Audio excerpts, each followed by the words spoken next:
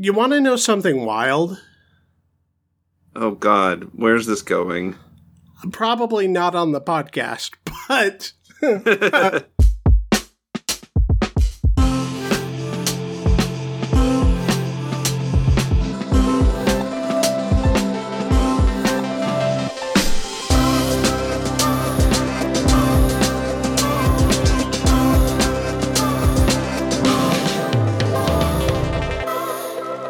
Welcome to another episode of the MacGuffin Podcast, a movie review podcast that dreams are made of. Keith Foster from San Diego.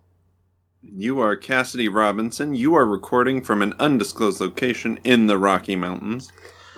Tomorrow is Valentine's Day, and on today's episode, we're going to be reviewing the movie You People, which was released on Netflix.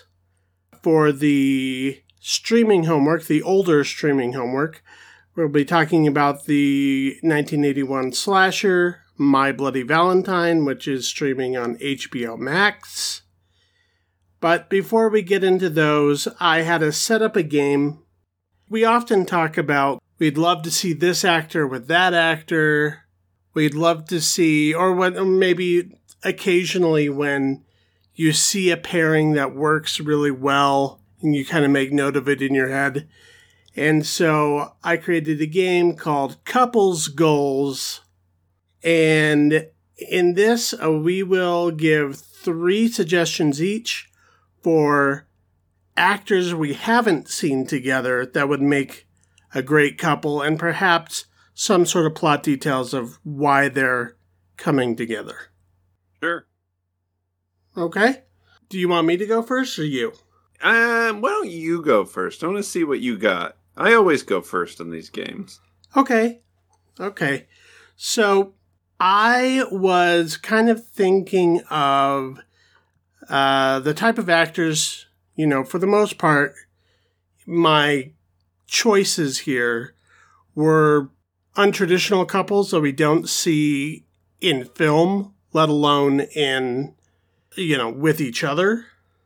Sure. I hope that Billy Eichner is at least in one of these. He sure isn't.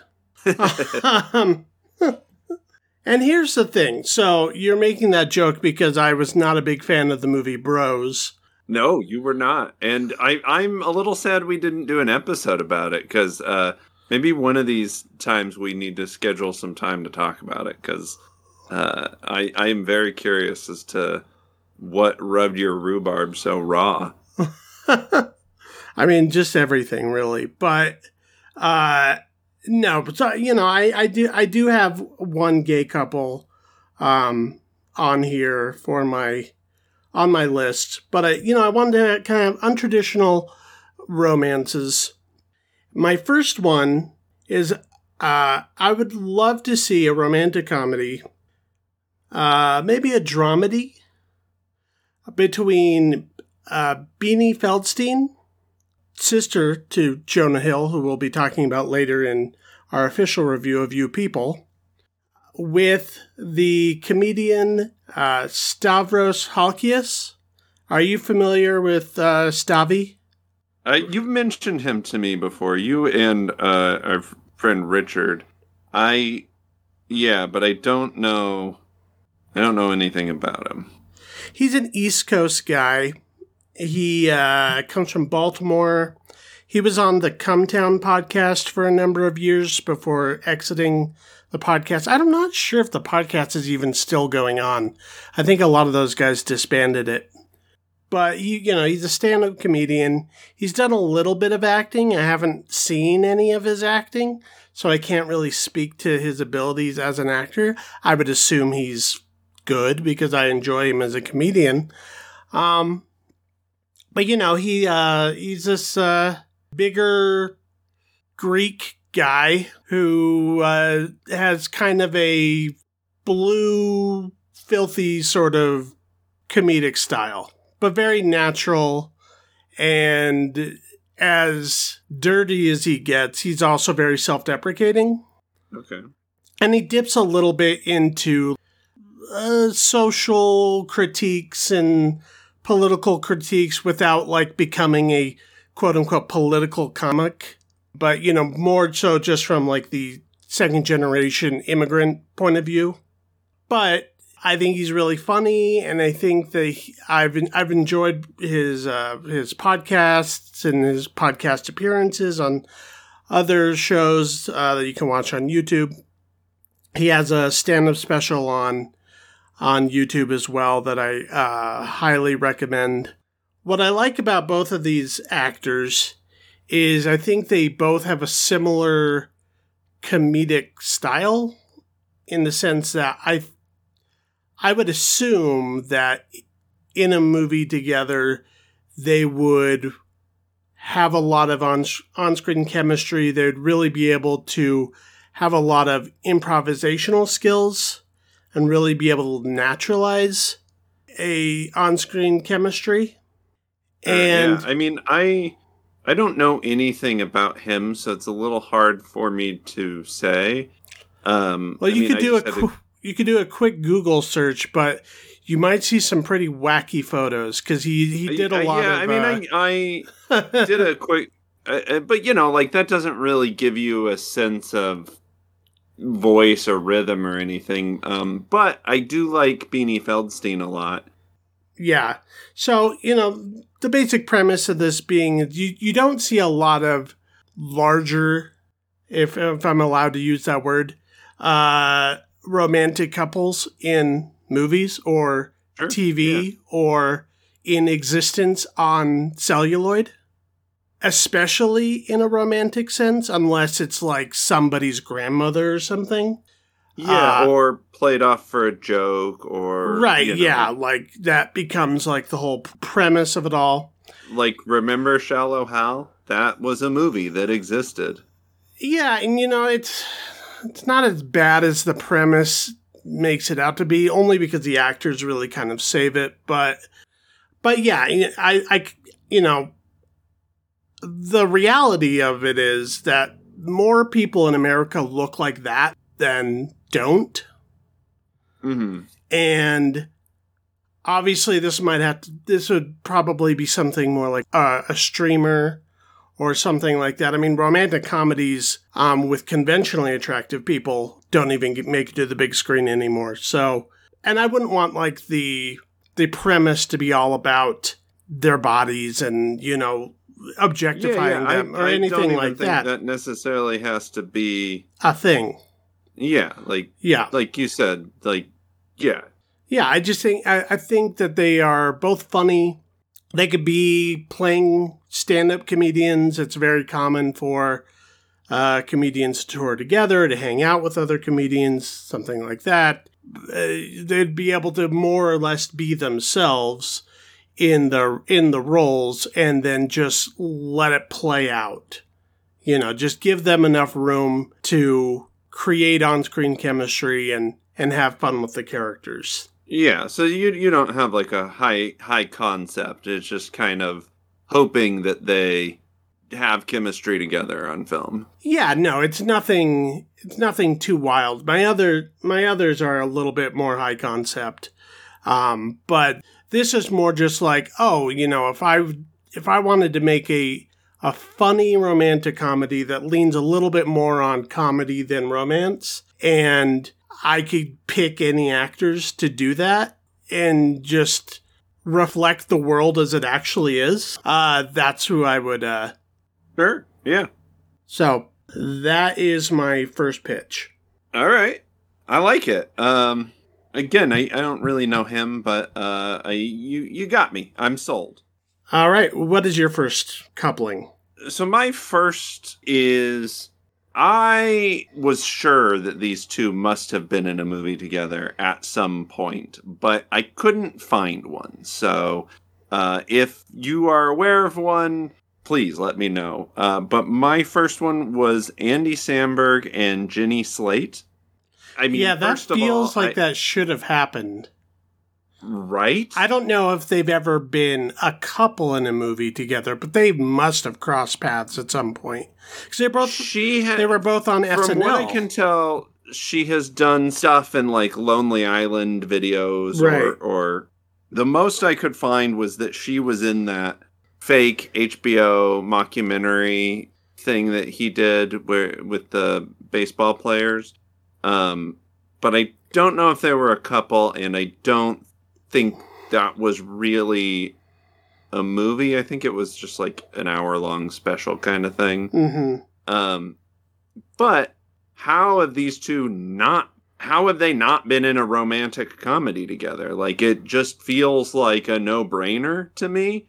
They seem like they would have crazy chemistry to me, because they have, this kind of similar sense of sort of goofball humor, Arrested Development, sort of adult child kind of thing going on. Mm-hmm. Yeah, and I think they would look good together. I mean, they look similar, but not similar enough to where it would be weird. Or that could be the plot. Maybe they're a couple, and then they take a genealogy test, and they're worried they're related. I don't know. I just think they are both... If they had gotten famous 20 years ago, of course they would have been in a romantic comedy together. Like, sure. That just would have had to have happened. But it's, probably because this generation is maybe a little more open to different types of comedy, that they maybe haven't been pigeonholed into that yet. But yeah, I think they should make that happen. Jenny Slate was in, I can't remember the name of the movie that we watched last year with Charlie Cox. I Want You Back? Yeah, I Want You Back. She was a great romantic comedy lead in that. Andy Samberg was in Palm Springs, which was a lot of fun. Both of them are kind of modern takes on the romantic comedy thing. Yeah, so I think, you could throw them into something a little more high premised, and they're skilled enough at being relatable that they could, sort of keep it from going too crazy. Or it could just be totally crazy if we wanted. That could be fun too. Okay, yeah. She was also in the that movie Obvious Child. Did you ever see that?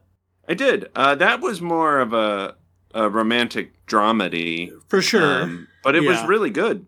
Yeah, that was really good. And I really liked her romantic lead in that as well. And it was just a good movie in general. People should go back and watch that if they haven't before. Yeah, I don't know if you're being pre-primed because they were both in the SNL Lorne Michaels world. Yeah, like I said, I'm sure on some show or some digital short or something, they've crossed paths. That I guarantee they know each other. Yeah, I know that. I think they've both done voices for Bob's Burgers and like cartoon work and stuff together. Mm-hmm. Like I am certain they must have, some connection. Yeah, I don't have a problem with that. Okay. My second one is one I've wanted to see for a long time. Well, the coupling itself, I kind of had to think up. But the concept is something I've wanted to see for a long time. And that is a Johnny Quest movie, live-action Johnny Quest movie, where Race Bannon and Dr. Quest are a gay couple and it's not a thing.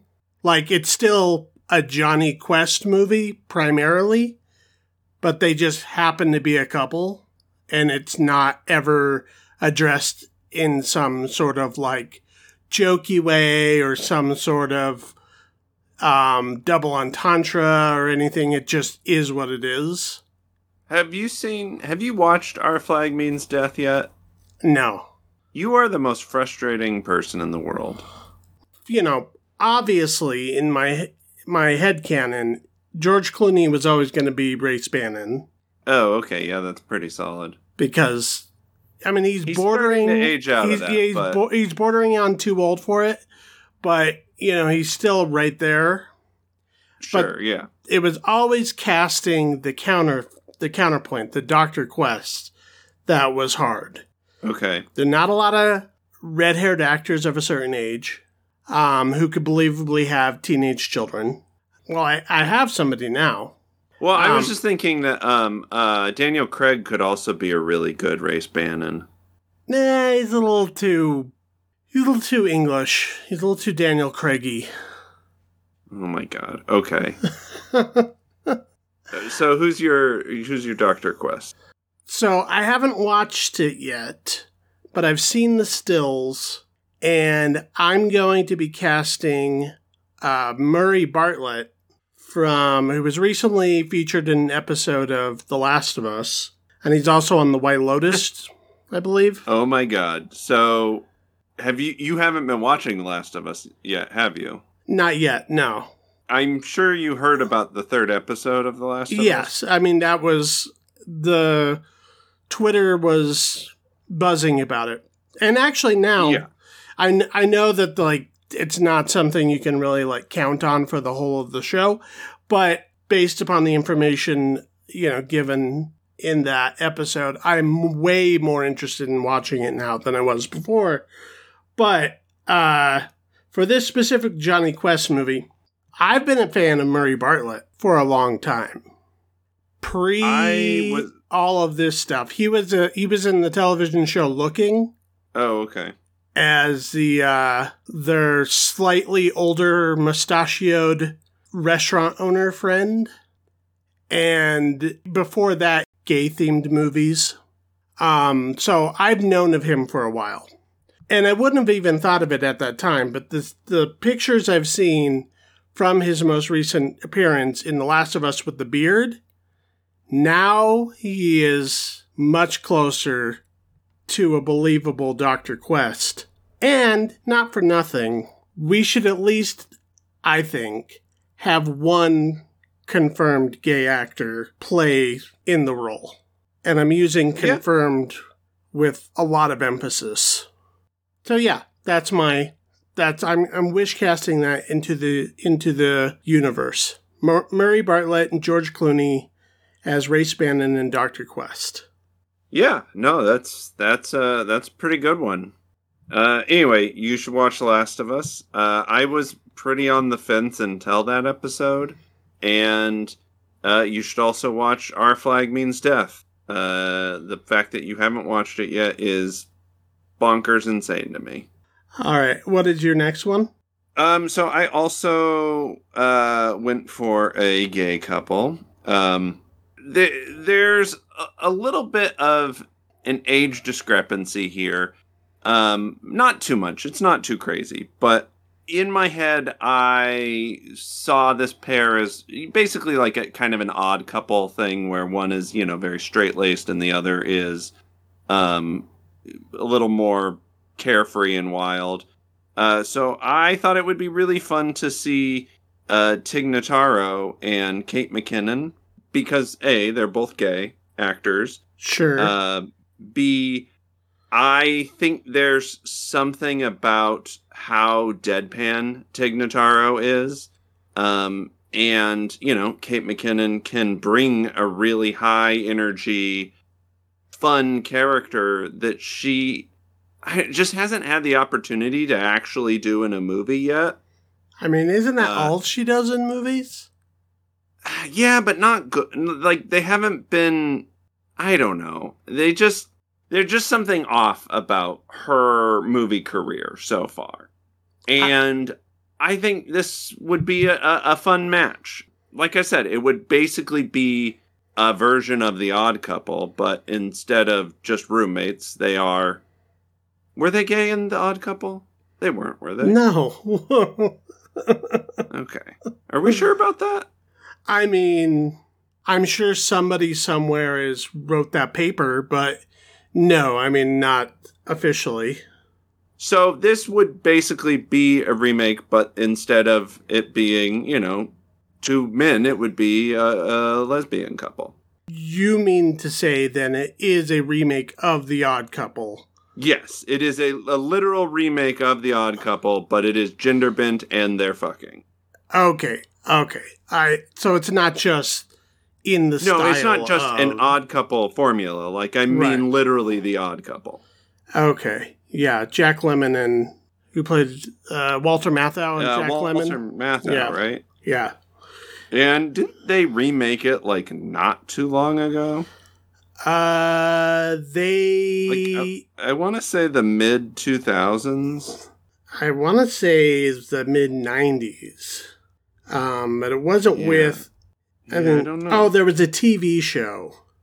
Yeah, okay. with Thomas Lennon and Matthew Perry in 2015. Oh, okay. So maybe in that they were gay. I don't know. I didn't watch it. And it looks like nobody else did either. I'm reading the premise. So apparently it's... After being kicked out of their houses by their wives, two friends try to share an apartment. But their ideas of housekeeping and lifestyle are as different as night and day. Yeah, I just... the formula works. You have one grump and you have one free spirit, and hilarity ensues. And I think, like Tig Notaro was the highlight of Army of the Dead, and I would like to see her be in more stuff. And I want Kate McKinnon to have like an actual good part. Yeah, because that's the issue. It's not that she wasn't, playing her type or whatever. So far, it's not been in very good movies. I mean, she was in that movie Rough Night, which was like one of those like women behaving badly comedies, where they go to Vegas or something. She was in the Ghostbusters remake, which I didn't care for. And she was in that movie Bombshell, which was supposed to be like Adam McKay style recent political history satire. Yeah. But it kind of went nowhere. Yeah. So I think they would be fun to watch together. Mm-hmm. Mm-hmm. All right. Okay, so my last one here, we recently watched Glass Onion. Mm-hmm. And not that I haven't known this for a while, but I think it was made very apparent in Glass Onion how much of a glamorous movie star Janelle Monáe is. And I would love to see like classic style Hollywood glam couple in a classic style Hollywood film where they just get to be on screen, incredibly attractive, and have that sort of aspirational movie star quality, right? Sure, yeah. So I would love to see a remake of the movie Charade, which originally starred Cary Grant and Audrey Hepburn in the leads, with Janelle Monáe and Idris Elba. Ooh, yeah, that's sexy. And that was one I had to Google because they've both been around for a while, and they've both been in Tyler Perry world. They did their time in Tyler Perry world. So it is very possible that they ended up in one of those movies together. But as far as I could tell, they've never played a couple before.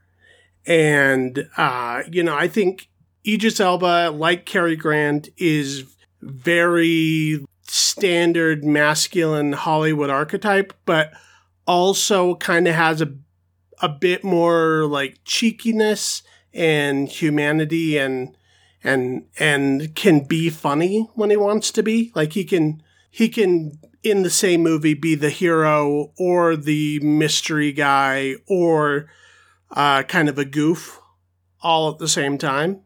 And I think that Janelle Monáe can do that as well. Have you ever seen Charade? No, I haven't.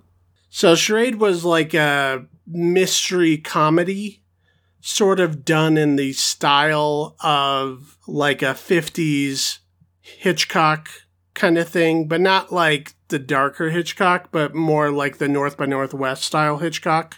And it was sort of blatantly done in that style, but they meet on the road, and her husband just died. There's money to be found, and you're never supposed to completely trust Cary Grant's character, but you're also invested in them as a relationship. Gotcha. Okay. Yeah. I mean, like I said, I can see it. It sounds fun. Yeah.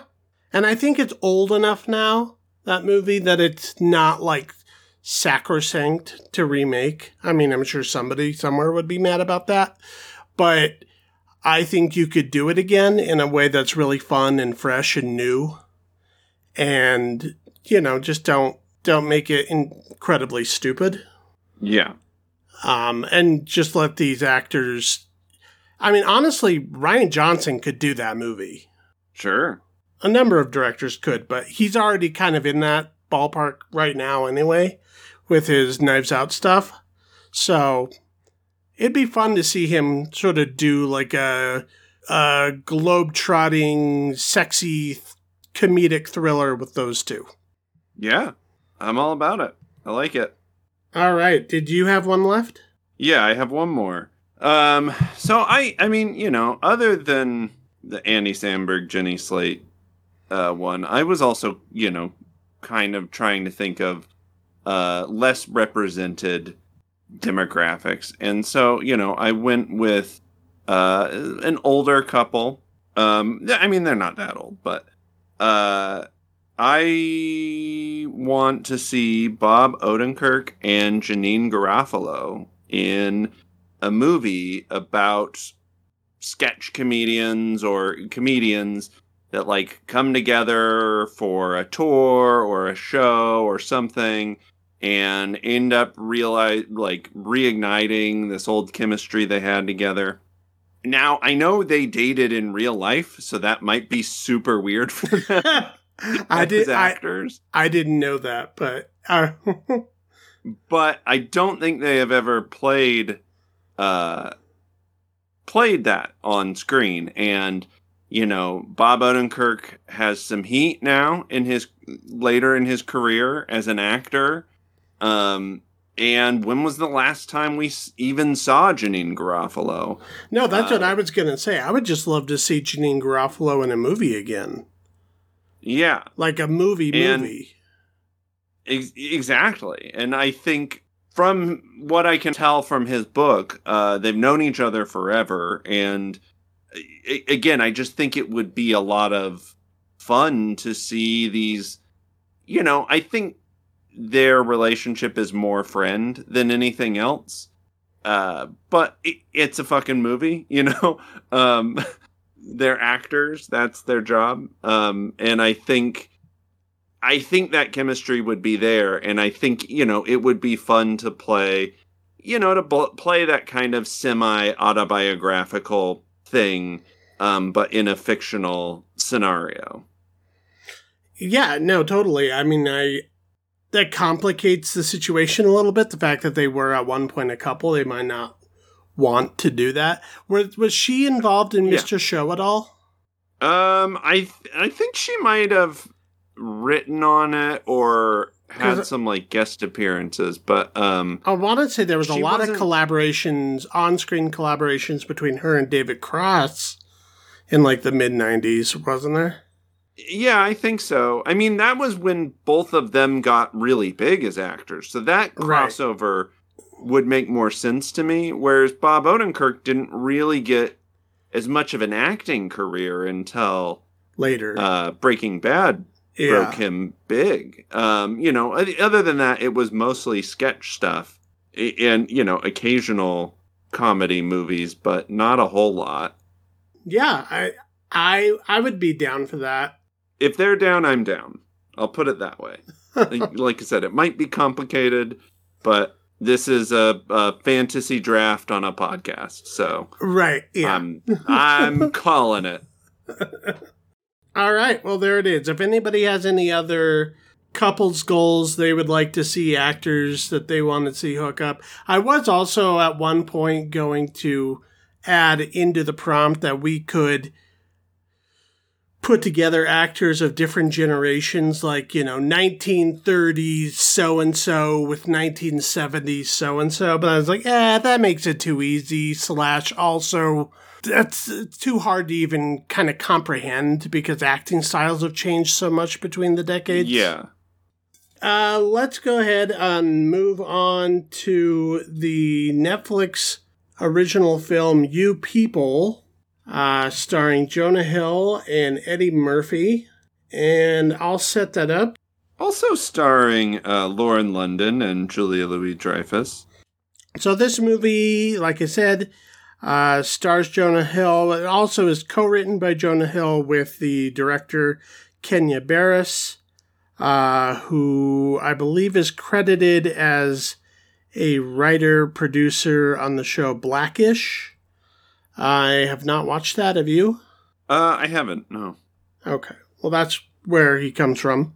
This is a romantic comedy of sorts about Jonah Hill's character, Ezra, who comes from an upper middle class Jewish family in West LA who have sort of a contentious, prickly relationship as it is.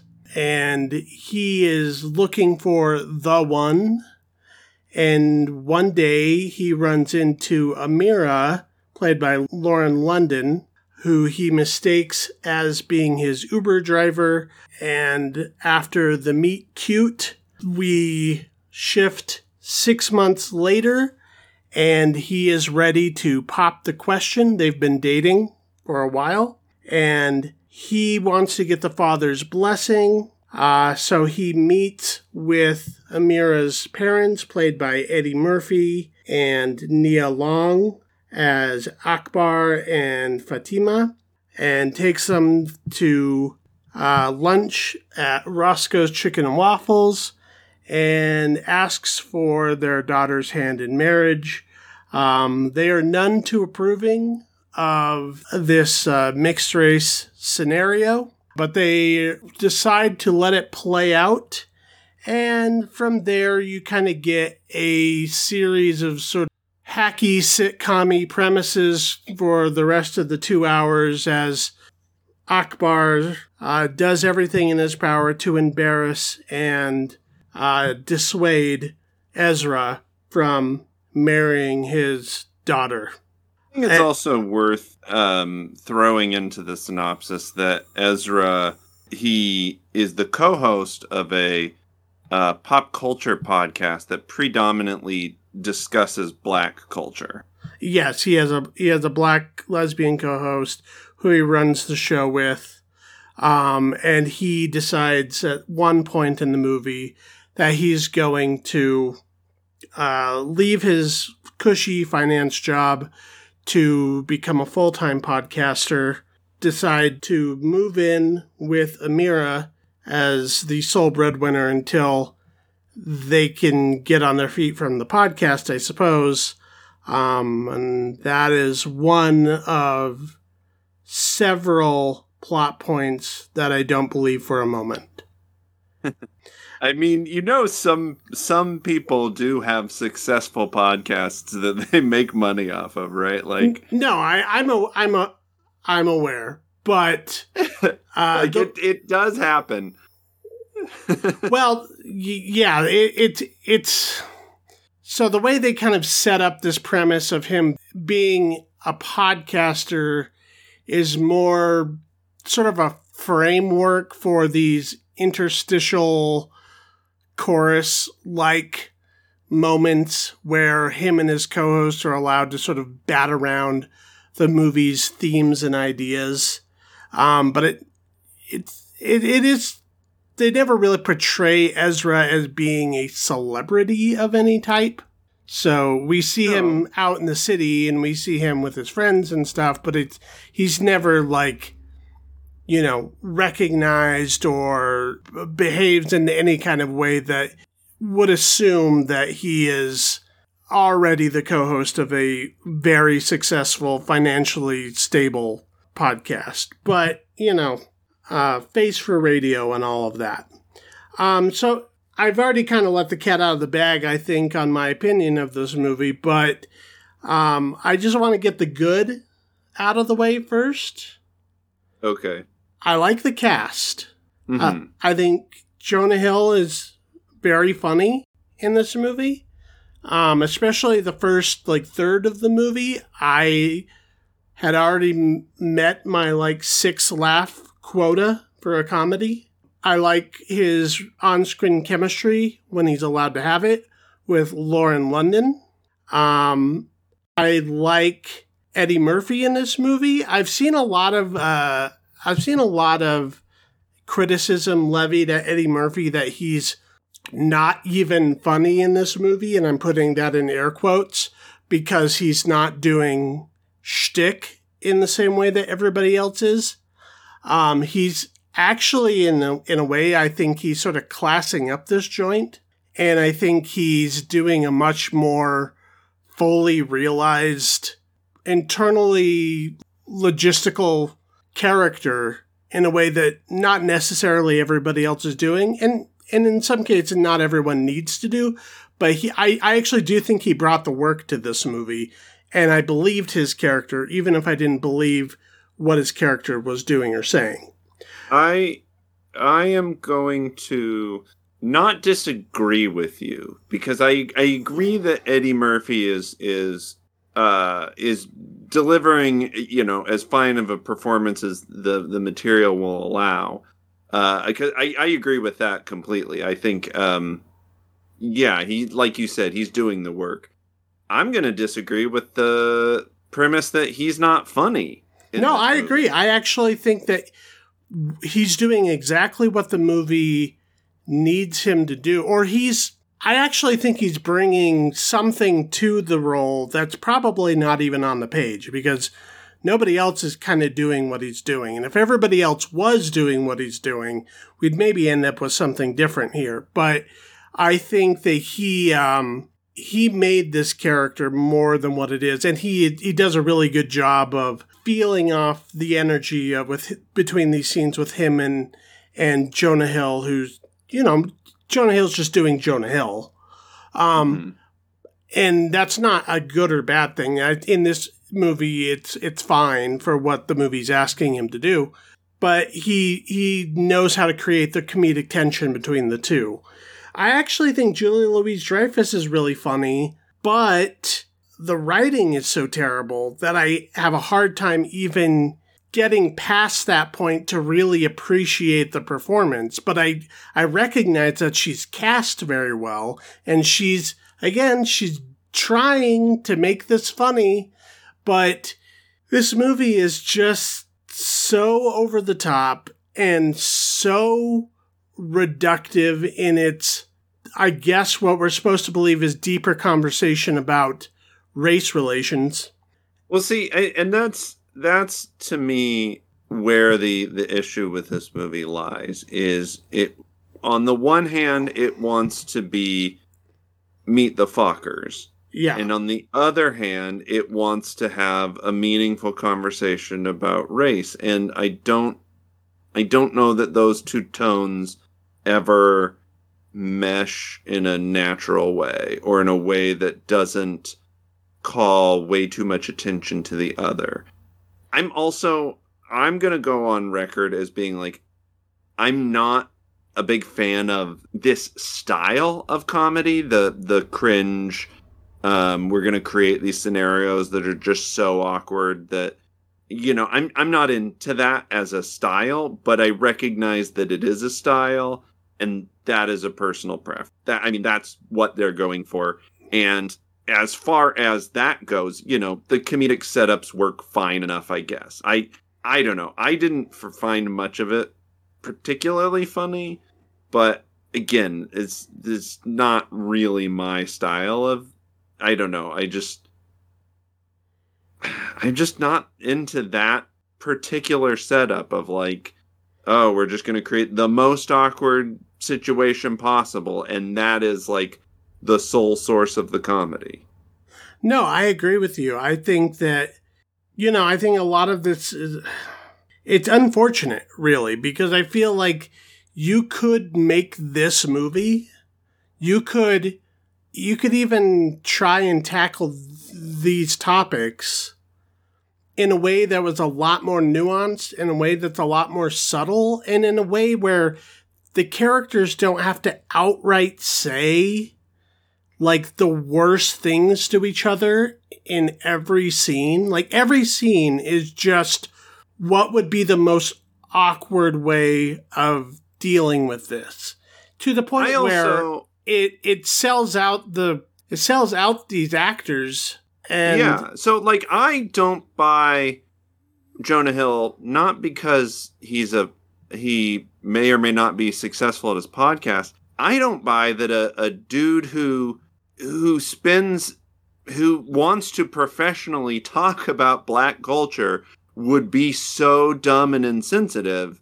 Like, I get that meeting your future in-law is stressful, and it is stressful when they immediately don't like you because you're not what they pictured for their child. But is he just a total idiot? Like, literally, every word out of his mouth is just, like, so awkward. But he's not like that around her, right? You know? And at least the parents' characters are consistent. At least, Julia Louis-Dreyfus' character is consistent. Like, she makes sense that there's these awkward scenarios. But to have that many and to be so unaware of it, the only one who honestly really made me laugh was David Duchovny. Same here. David Duchovny as Jonah Hill's dad rescues practically every scene he's in by doing.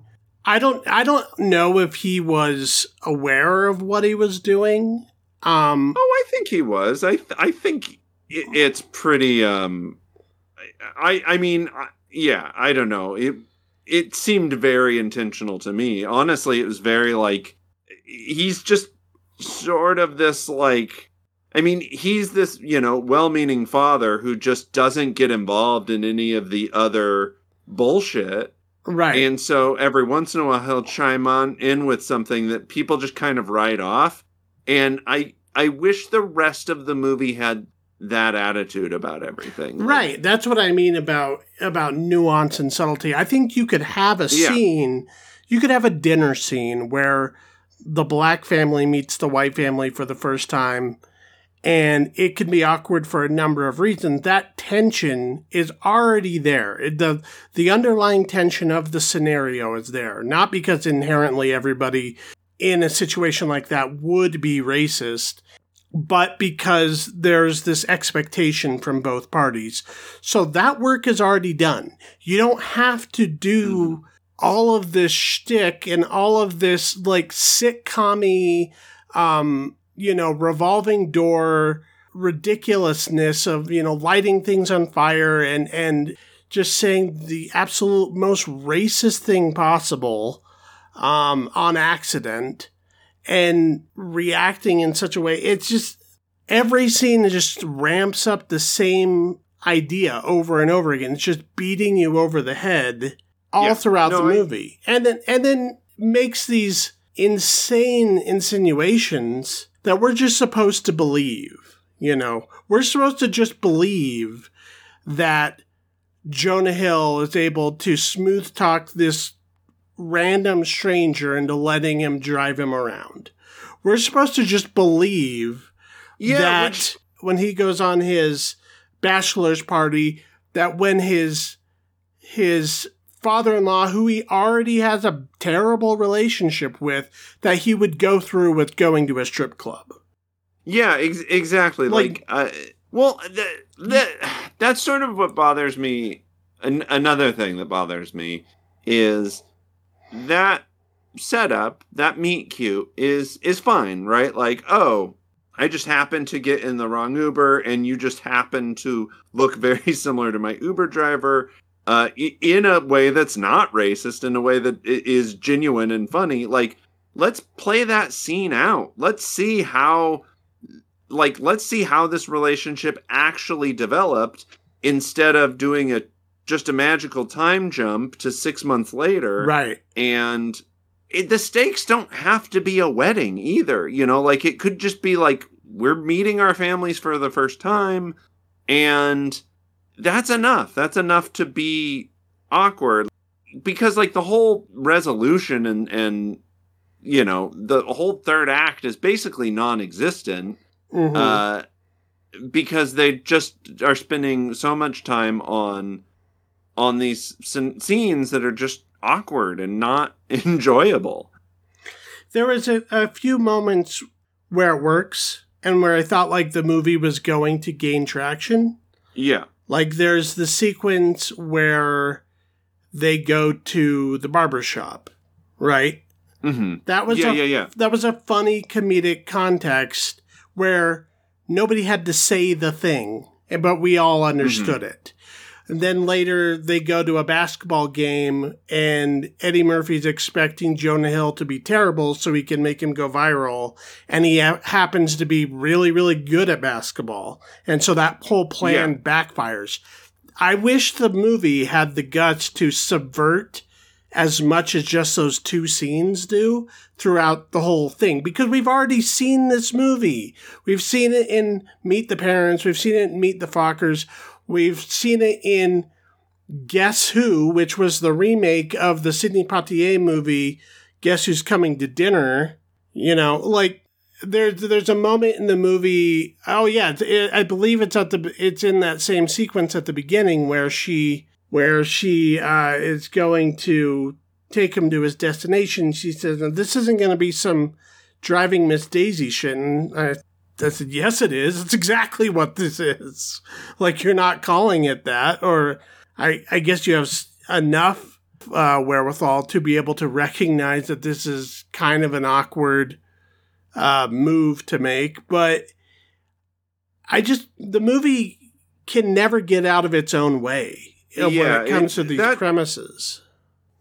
It's setting up these premises, and at the same time, it's trying to say something meaningful about race, and I think maybe, kind of pick one or the other. Like, and not even that. Like, that's bullshit. They can work together. It's just they can. I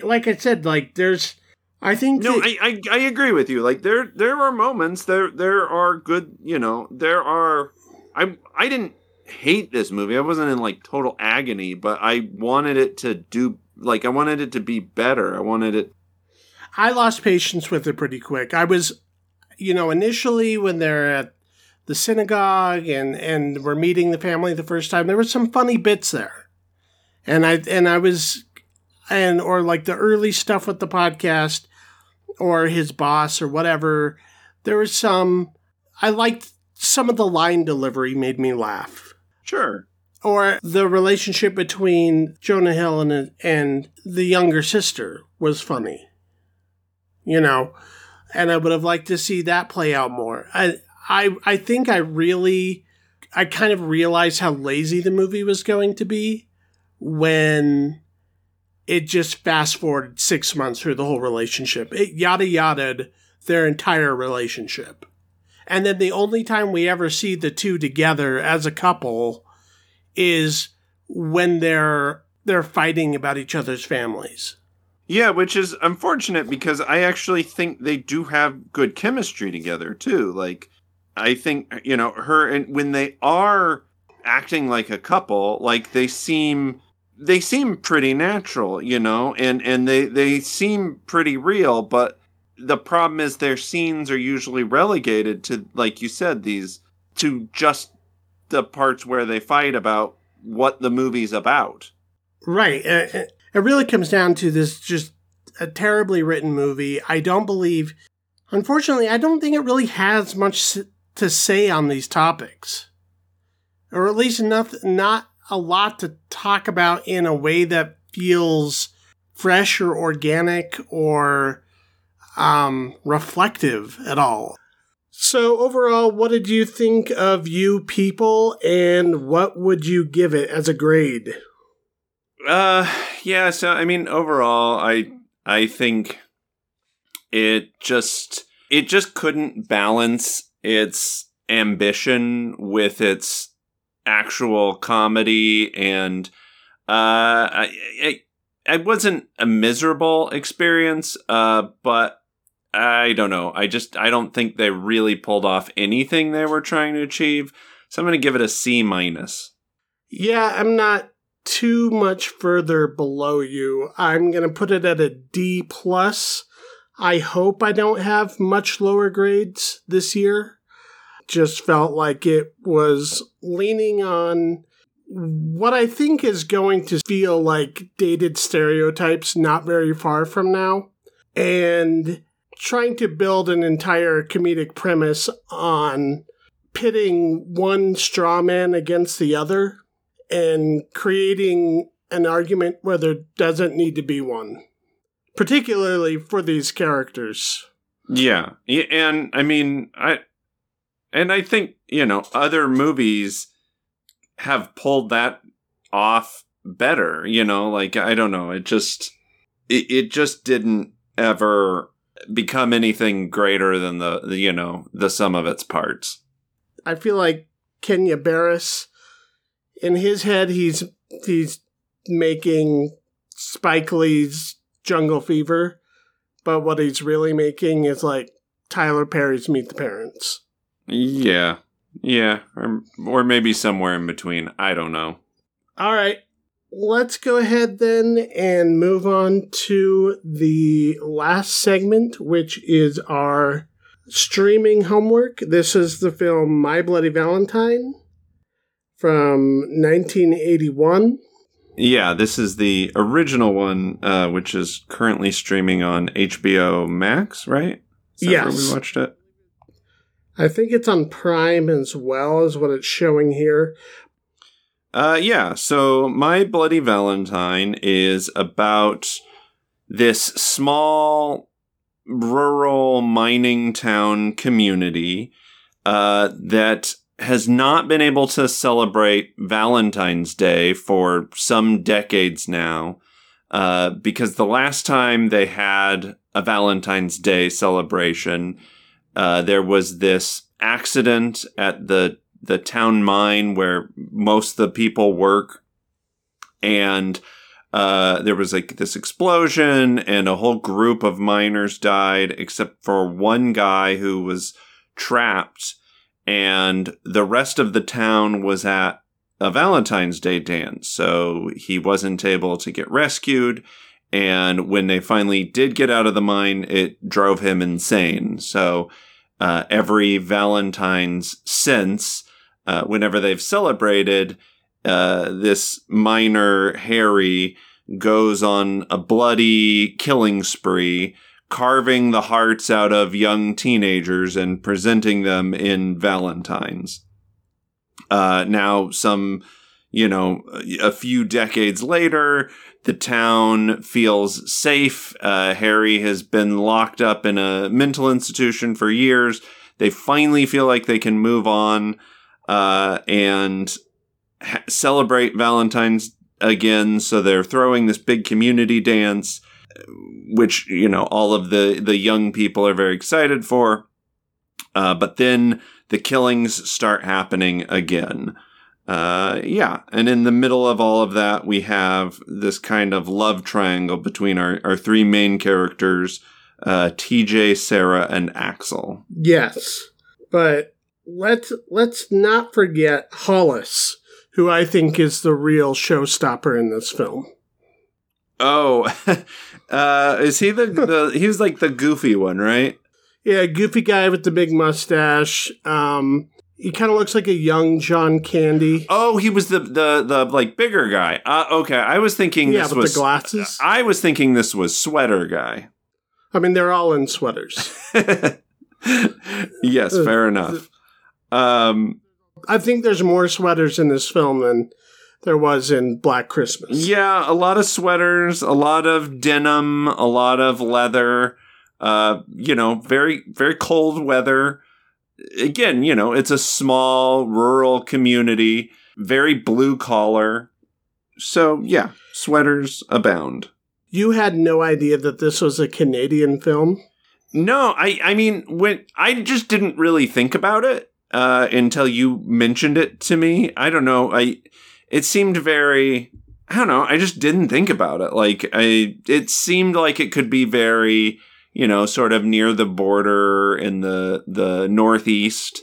Like, it wouldn't have surprised me if this was like upper state New York or Pennsylvania or something. Yeah, no, I could tell pretty immediately. I mean, it is technically the Northeast, like the very Northeast in Nova Scotia. where the movie was filmed. Yeah, I caught the accent early on, and then after that, everything else was screaming Canadian at me. Maybe this might have been like one of the original Canucksploitations. Well, I think it's funny that you mention how Canadian it is, because I didn't put my finger on it being Canadian specifically, but it did pop out to me just how specific and regional this is. Mm-hmm. There are a lot of post-Halloween holiday themed slasher movies, but this one really stood out to me because it is so specific. Like it has this kind of sense of identity that a lot of the, I think more generic sort of knockoff movies weren't able to achieve. Like it just feels more, a little more real than something like even, a lot of the Friday the 13th, which just kind of feel generic campy after a while. You know what I mean? So I do think that even though I didn't notice it was Canadian, I did notice it has this environmental identity. Yeah, and I think that comes from a few places. One being it's very low budget, small movie. So there's very specific uses of its location where, there's really only a handful of sets here. There's like a police office. There's a bar where everybody hangs out at. There's like a parking lot full of like a garage, basically full of cars and whatnot. And then there's this huge set in the mines.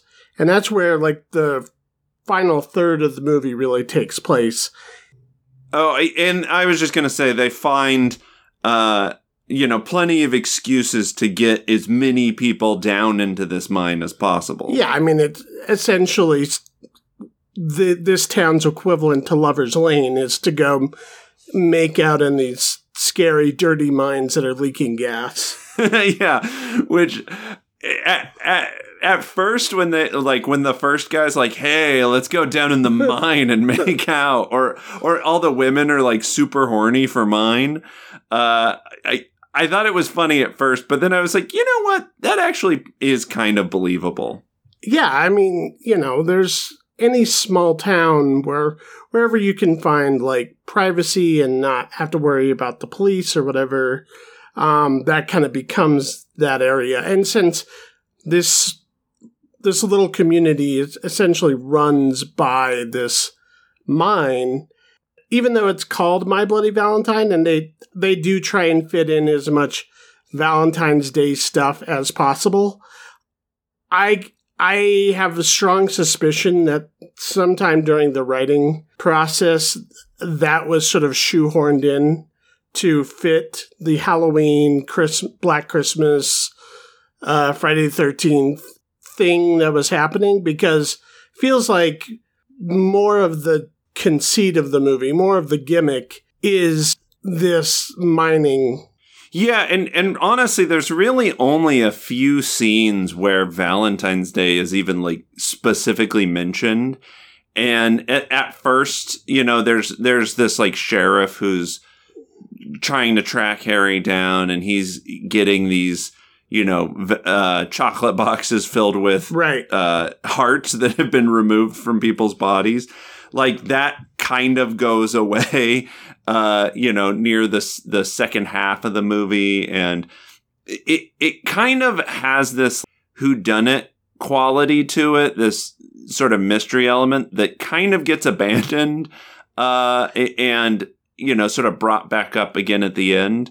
And that is one thing that I wish they had maybe played into that a little bit more or developed that a little bit further, because I think that was kind of an interesting thing and maybe separates it a little bit more from, say, Halloween, where we just know it's Michael Myers. Like, yeah, you know, the mystery element of it, I think, is always a fun thing to play with in these type of movies. Right, because the killer that we see throughout the movie, he's wearing a miner's onesie and a gas mask and a hard hat with a big lantern on it. So it kind of creates this cool profile whenever you see him down these long corridors, or whenever he pops up in the frame. It's cool and menacing and different, but also functional. Yeah, and it makes more sense than, say, the, you know, Mike Myers or Jason hockey mask. Like, he was a miner. He would have this gear. You know, he would have a giant pickaxe to impale teenagers with. Like, so it's both functional story-wise, and it's just a cool design. Like, he's a cool looking villain, and it's, you know, a unique silhouette. Like, it's, and, you know, there's some pretty cool, like, menacing shots with him.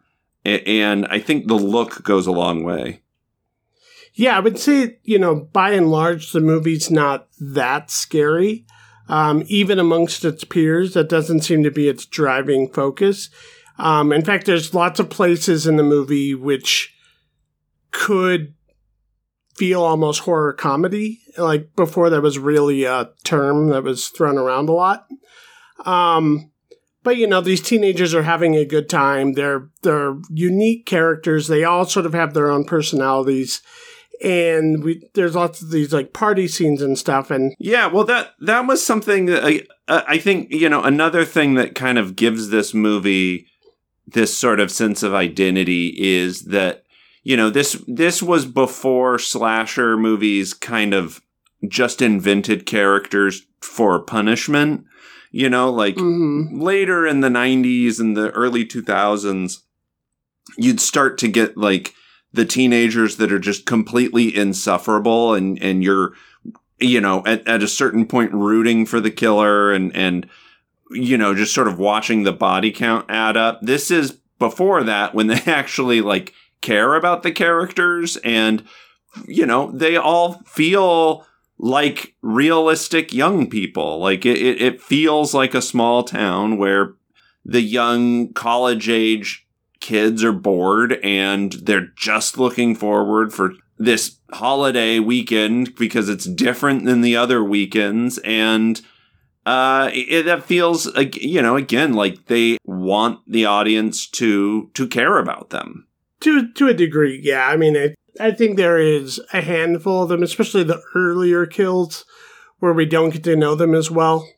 But certainly, I think our final core group, who survives to the last third of the movie, when we have that long set piece in the mine.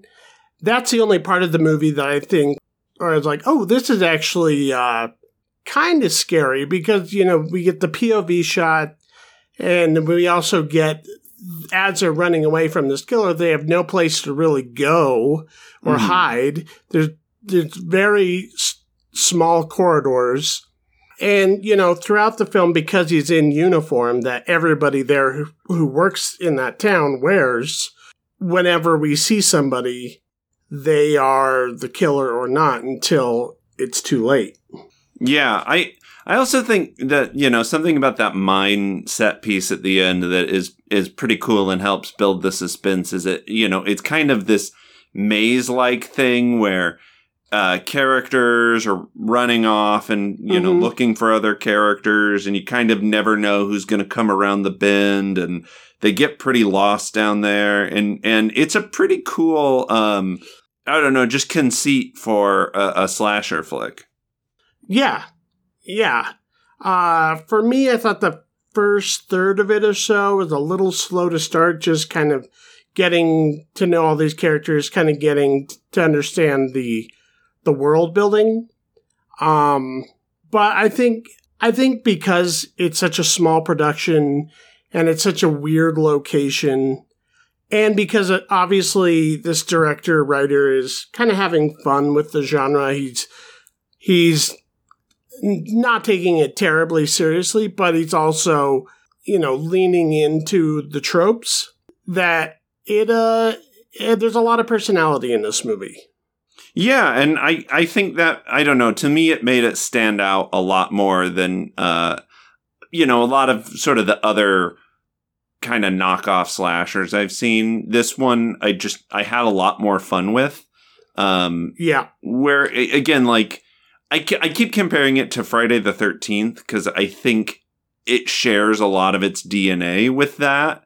And again, especially some of the later Friday the 13th, as those start to get more generic and just sort of ugly and mean.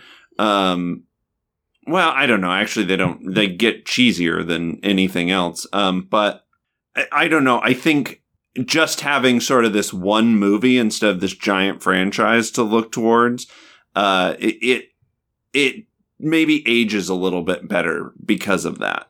Yeah, it's actually interesting, given how many of these things were sequelized into the ground, that this one really only had the one movie, then the remake in 2009. Yeah. And I have heard a lot of good things about the remake. I know there are some people who claim that it's their favorite 3D movie-going experience, even though it wasn't like, shot for 3D and, have the whole James Cameron experience. It was more sort of just throwing things at you through the screen. And I can see how that would be really fun to just, Harry pops out of the shadows and like a pickaxe gets thrown at the camera, and so it looks like it's coming flying towards you or whatever. Like, I can see how that would be a lot of fun. And the tone of this movie, I can see how it could translate to that sort of early 2000s 3D effect in a kind of cheesy but fun way.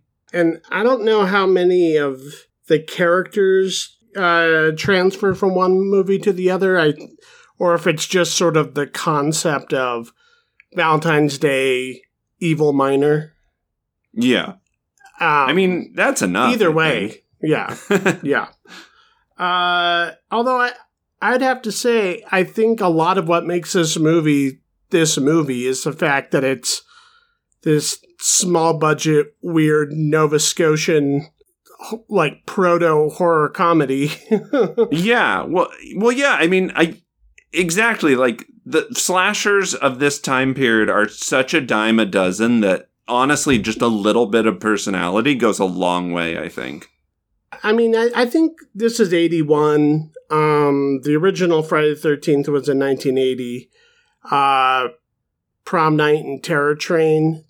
And then all of the subsequent Friday the 13th sequels that came out. But I think still at this point in 81, the genre hadn't been completely codified yet. Like, there has been a lot of, the Italian stuff, the Black Christmas and Halloween and stuff like Maniac and stuff kind of more from the exploitation world than anywhere else. Mm-hmm. And this is one of a few, I think, that are really kind of laying the foundations that the others would build on. I mean, yeah, I can believe it because it does kind of check every sort of slasher trope. Like, I even remember there's a point in the movie where they specifically mention that the main female lead is a virgin. And it's such a weird, it's such a weird detail, especially like the way they point it out is very, I don't know. I can see at the time, maybe it didn't stick out as much because it, probably wasn't as noticed of a cliche yet. But right. Viewing it now, it's like, wow, that is not subtle. Right. Well, and then they weren't doing it to make a point of anything at that time or poking fun at a well-worn trope. They were just kind of, probably had something to do with the fact that it's Valentine's Day or whatever. And then it just became a thing in other movies. Sure. Yeah. All right. Well, for the next episode, the streaming homework I'm going to have us do is the film Poetic Justice, which came out in 1993, and we'll be watching it on Amazon Prime Video. This is an early John Singleton film, and I wanted to do something for Black History Month without going back to the well for another Spike Lee movie, so one of his contemporaries in the early 90s. And also, this is one of the few movies that starred Tupac Shakur before he died a few years later. Cool. What's this streaming on again? Amazon Prime. All right. And if anybody has anything to say about any of the things we talked about in this episode or previous, you can email us at MacGuffinPod@gmail.com. You can find us on social media at MacGuffinPod on Instagram or Twitter. Leave us a 5-star rating and a 1-sentence review on Spotify or iTunes or Google Podcasts or whichever app you use. You can read my reviews that I write for the Idaho State Journal by Googling Idaho State Journal Movie Reviews or Idaho State Journal Arts and Entertainment. That'll take you to the archives. And you can follow me individually on Twitter and Instagram at BC Cassidy. And be sure to read the other reviews, lists, and articles by the rest of the MacGuffin staff at MacGuff.in. You can follow me on Instagram at Keith Foster Kid.